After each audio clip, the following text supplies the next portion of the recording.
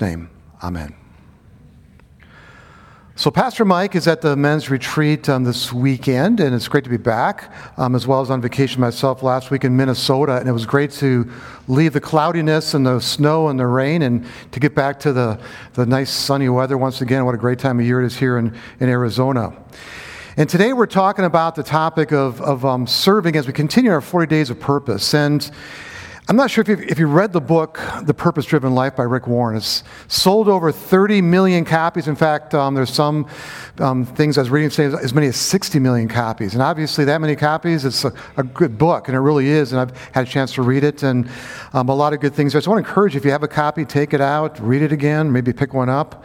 And today we're kind of going through this 40 days, but we're in the midst of the series focusing on 5 essential parts of our Christian journey. And the first one is about worship, living a life of worship, that vertical relationship with God, not just worshiping like we are right now on a Sunday morning, but worshiping God all week long, realizing that He's there and praying to Him and just being in tune with Him all week long, and between the times we come together for this group worship we have today. Then there's fellowship. That's a horizontal relationship with other people. We're not meant to go through life alone. We need those people. And as we grow in our relationship with God and grow in that love, we grow in love for others. And that ties into the third week, which is discipleship, growing deeper into the Word of God. As we grow deeper in God's Word, we grow deeper in that love. And then even horizontally, that relationships get stronger. And the more that we love, the more it's going to lead into the next 2 weeks, which talk about ministry and mission.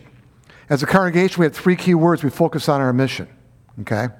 It's connect, build, live. Connect is the worship part and the fellowship part. The build is discipleship. And the live is what we're talking about today and next week. What does it mean to live the Word of God? And so today is the first part of that. In Ephesians 2:10, it says, "We are God's workmanship, created in Christ Jesus to do good works which God prepared in advance for us to do." The section right before talks about how we're saved by grace, not by works. Okay, our salvation, 100% a gift from God. But now that we have the salvation, how are we to live? And this freedom we now have in Christ, we're called upon to be His workmanship, to live in service to God and others. In Job 10:8, it says, "Your hands shaped me and made me." Now, in Rick Warren's book, The Purpose-Driven Life, he used the word shape a lot to tie into different aspects of how we serve. And the shape breaks into the acronyms of spiritual gifts, heart, abilities, personality, experiences. And as we heard in the announcement video, we have on our website, stmarkphx.org, we have a spiritual gifts inventory. I did it last night. I went online, took the test, and it gives you results right back. And I've taken a lot of these spiritual gift surveys, and they usually come back pretty much the same. And so the first part, I've always been strong in leadership and teaching, but one that changed slightly was their administration has become higher in my list. So sometimes as we go through life, we're going to find the spiritual gifts might change somewhat. But I want to encourage you to get online, take this survey. It takes about 20 minutes, and it gives you results right back, and it just gives you an idea of what your spiritual gifts may be. It says in 1 Peter 4:10, "Each one should use whatever gift he receives to serve others." And we heard from the section that James read a little bit ago that we all have at least one spiritual gift. And those gifts do not belong to us. They belong to God and to one another. That we are to use them for the common good. When we use our spiritual gifts, God works through us in powerful ways. And it's so important for us to realize that we have those gifts and to do our ministry through those gifts, to work through our strengths. And when that happens, the body of Christ comes together and amazing things take place and God is glorified and people around us are blessed. And we also experience joy as we use those gifts. And so that leads into our purpose for today. The fourth purpose is to serve God, to serve others. And the word ministry ties into this word serve. It says in Matthew 20:28, "Your attitude must be like my own, for I did not come to be served, but to serve." So Jesus made it clear. He came and He served us. And ultimately, He served to the point of dying on a cross for our sins and rising again. Because of His service, we have hope for all eternity. His life was not about being served, but serving others. That's the God of the universe. And that's our example. He's not only our Savior, He's our Lord. And as Lord, He shows us He wants us to be people who serve. And we're going to learn about the attitude we're supposed to have. Learning to serve like Jesus. And there's 3 points. And if you can remember 3 words today, it's available, it's grateful, and faithful. Those 3 words. And I want to start with the word available. Serving like Jesus means being available. And it says in Matthew 20, 2 blind men shouted, "Lord, have mercy on us." Jesus stopped and called them. "What do you want me to do?" he asked. Talking about somebody who probably had a busy schedule, Jesus. John says at the end of his gospel, he says, if I was to write everything about the life of Jesus, the volumes of the entire world could not contain all the information. That's a busy life. But yet, in the situation, as he's probably going to some event, maybe another city, he sees the situation, and it says he stopped. He got involved. And we see this time and time again, that Jesus would stop along the way, and he would get involved in the lives of people, even individual people. He was available. It says in Proverbs 3:28, never tell your neighbors to wait until tomorrow if you can help them now. I'm convinced we're living in a world of a lot of people that are unavailable. Okay? In fact, I'm reading this book right now. It's talking about our younger generation spend half of their waking hours on a screen. Okay? And I think probably a lot of us do that. And so if you're spending half of your waking hours on a screen, you still got to do all your other things you got to get done in the course of a day. What time is left? How to become more available? And that's a choice we need to make. We need to take a look at our schedules and take a look inside ourselves and determine what's blocking me from maybe serving and being available like I should be. There's 3 barriers I want to talk about that stop us from being available. And the first barrier is self-centeredness. Self-centeredness. And it says in Philippians 2:4, forget yourselves long enough to lend a helping hand. Now, as I mentioned, I just got back from vacation. And my dad, he's got a place in northern Minnesota, and he took a fall a couple months ago, and he's not going to be able to live up there this winter. He's living in Iowa, but my sister brought him up, and we spent a week up there in his lake home, and we were able to put away the boats and the dock and kind of get things set before the rain and the snow came. And they left, and the last day of my vacation, I had the day to myself. And I'm thinking, time to just kind of relax. But I was preparing a sermon, and I started feeling guilty. Let me tell you why. There's one thing we had not finished that my dad wanted to get done. We decided, let's put it off until later in the year. But I was feeling guilty about it. I know my dad, he's a worrier. And so I felt, I need to get this done. And not only that, but neighbors on each side of him that he's known for many, many years. One of them, the wife, is really struggling physically, and her husband has to basically care for her 24/7, and I hadn't been over to see them. And the people on the other side, his neighbors, their daughter was dying of cancer in the Twin Cities. And so and on top of that, my dad's, he's got this lady from, my mom died 20 years ago from Alzheimer's, and he started dating this gal, good friends, and now she's got Alzheimer's, she's in a nursing home. And so I went and got cards, and I felt compelled. I went to drop off a card at the one house, and they were there, and we talked for an hour. It was a great conversation. He was one of my high school teachers. My dad was a teacher as well. And then I went to the other house. They were gone. They're in Twin Cities. Left a card for them. And I went to the nursing home. Got a chance to visit with my dad's lady friend and give her the card. And then I got that job done for him too, the last chore. And it kind of occupied my last day. But when I got to the end of the day, I'm thinking, you know what? I feel really good. It feels good. It feels better than just chilling, maybe watching TV and just doing my own thing. And I think sometimes in life we're busy doing stuff, and maybe some of the stuff we're busy doing really isn't that important. I think it's my time, my life. I can do what I want. But I tell you what, God made us to serve. Every opportunity we see in life is an opportunity to serve. So, barrier 1, self-centeredness. Barrier 2, perfectionism. It says in Ecclesiastes, if you wait for perfect conditions, you'll never get anything done. Any perfectionists here? We live in a perfectionist type of world. But let me tell you, things are never perfect here, folks.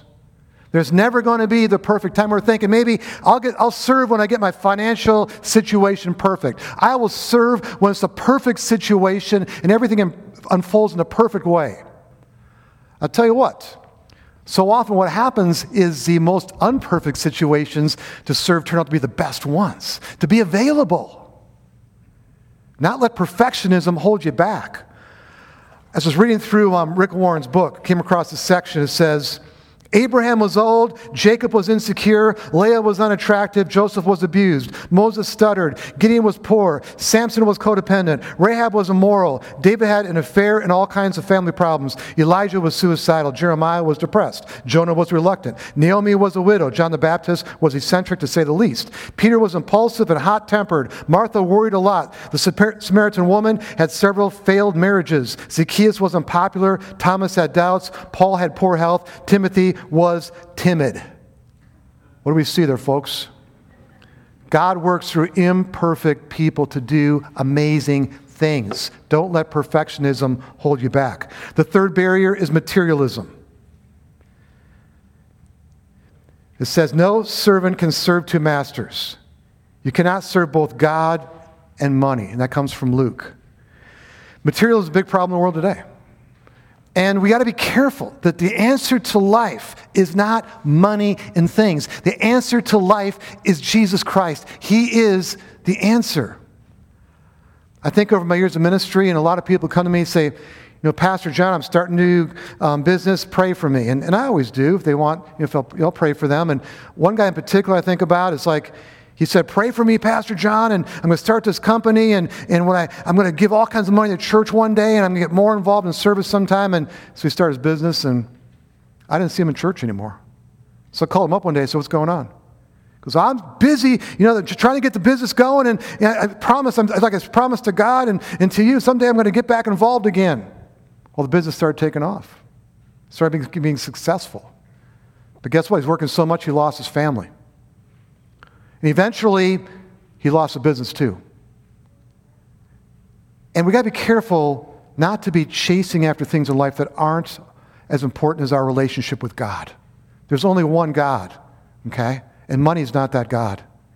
So don't let materialism hold you back from serving. In fact, this is what I want to encourage you to do. No matter what you do, if you're still working, or if you're at school, if you're playing sports, no matter what you do it for God. Do it for His glory.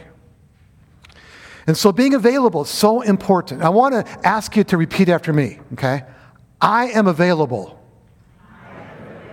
Okay? Let's make ourselves available. The second point, serving like Jesus means being grateful.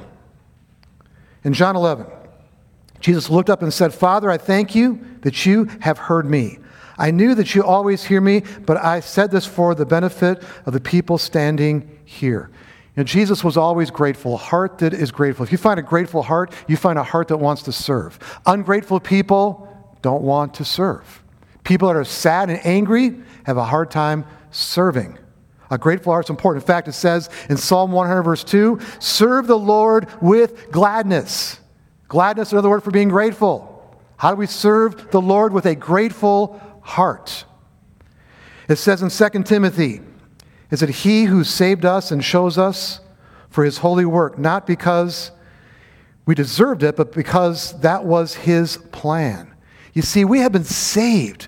We have been set free to serve. One of the Greek words in the Bible for serve is doulos. That's the one that Paul used when he said, I, Paul, a servant. I've used this word before in sermons, but a doulos is somebody who their master sets them free. And now they're set free, they give themselves back to their master saying, I give myself back to you for the rest of my life to serve you and do whatever you want me to do. That's a doulos. Jesus has set us free.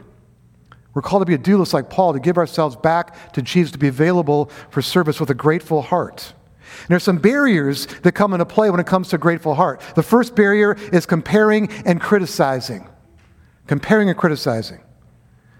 In this social media-driven world, they have these what's called social influencers out there, okay? These social influencers. And they get millions and millions of followers. And all these people thinking, I want to be like that person. And some of those people are just a mess. Why would you want to be like one of those? There's only one person that you should be. That's yourself. The person that God made you to be. He made you special. Special plan, special purpose. There's no one that's ever going to be created exactly like you. And He has plans for you now. He has plans for you forever. We are each special. You know, the Apostle John, when he writes in his letter, he refers to himself as the one who Jesus loved. He felt he was Jesus' favorite. Let me tell you, I think we can all feel we are Jesus' favorite. We're special. Don't compare to others.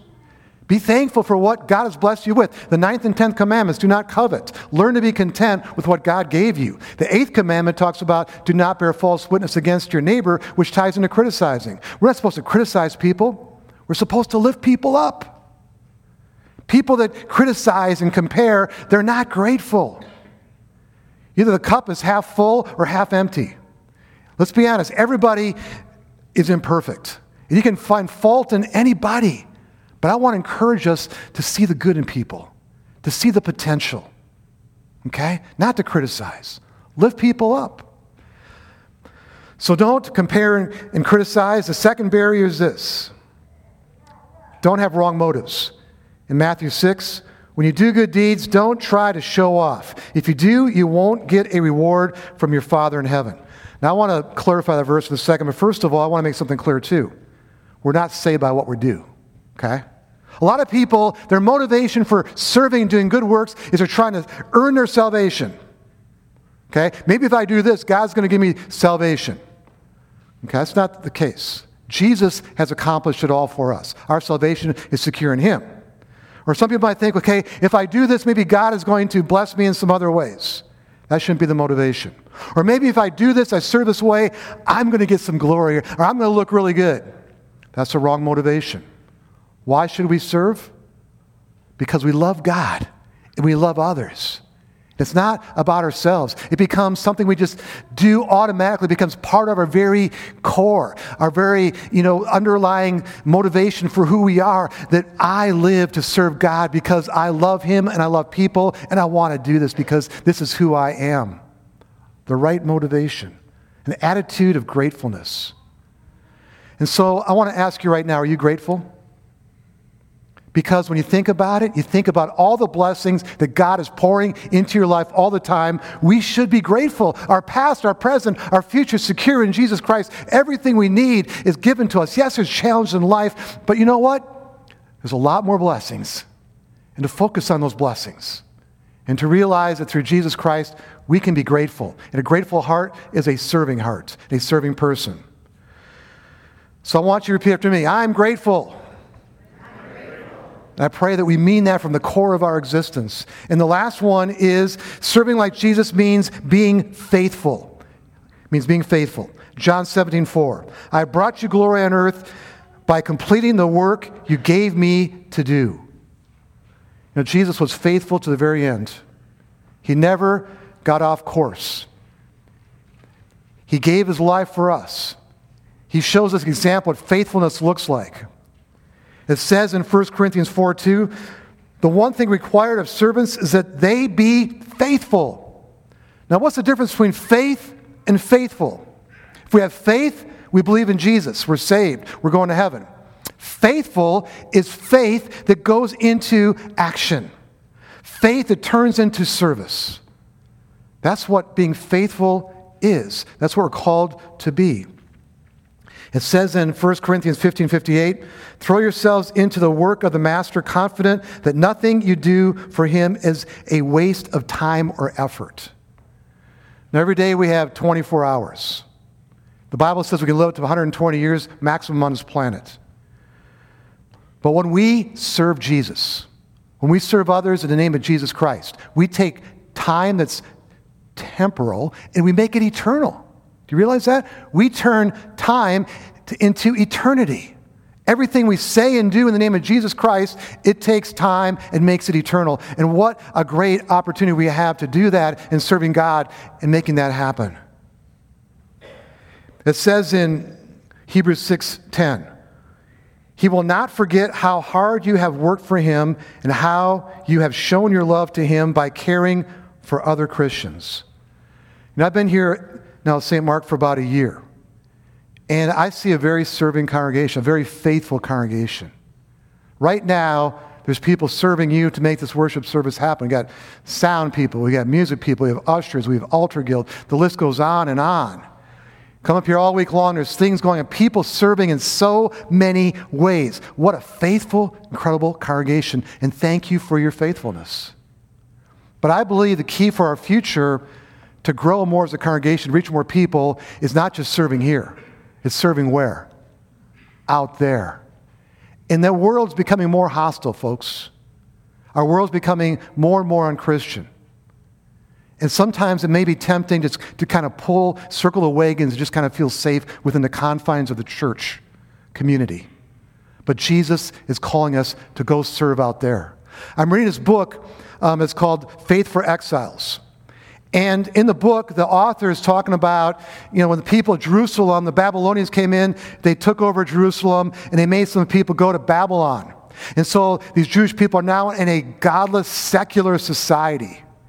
And he did a study on Daniel's life as an example for all of us, because we're living in an increasingly secular society. And what Daniel did is he maintained his faith. He held true to his beliefs, but he served faithfully. And he goes into second command of the king of Babylon. And even when the king of Babylon dies and his son takes over, Daniel still stays in his position of incredible authority because they realized he was trustworthy. He was a great leader. And actually his faith began to infiltrate into the secular society. Then the Persians came in and took it over. Now typically when a new nation comes in, are they going to keep the same leaders in place? They kept Daniel in place. You know why? They could see in him a man of integrity, of faithfulness. He wasn't judging people. King Cyrus, one of the Persian kings, King Darius got upset with, what happened was there was a decree that the people should all pray to this king. And what happened was the king said, okay, and he signed basically a decree saying this has to happen. Daniel still prayed to God. And he got turned in and he threw in the lions. Darius didn't want that to happen. He realized those guys were trapping him because they wanted Daniel dead. The lions didn't eat Daniel. He comes out of the den, and there's the king right there. He'd been pacing all night, just concerned for Daniel. And Daniel could have said, why did you throw me to those lions? And he came out and what he said, "Oh, king, live forever." He wasn't mad. He didn't judge. He served. And that's the key in our society today, to keep serving. Every opportunity is an opportunity to serve God and to serve others. And finally, in Matthew 25:21, it says, "Well done, good and faithful servant. You have been faithful with a few things, so I will put you in charge of many things. Come and share your master's happiness." Someday, after we're saved by grace through faith, wouldn't it be good to hear those words come from the Lord? Well done. Thank you for your service. And I want to thank you for your service. But I want to encourage you to hang on to 3 key words as far as an attitude for serving like Jesus. Be available, be grateful, be faithful. I want you to repeat after me. Lord God, I am available. I am grateful. I am faithful. I desire to serve you in every situation. Amen. At this time, the offering will be received.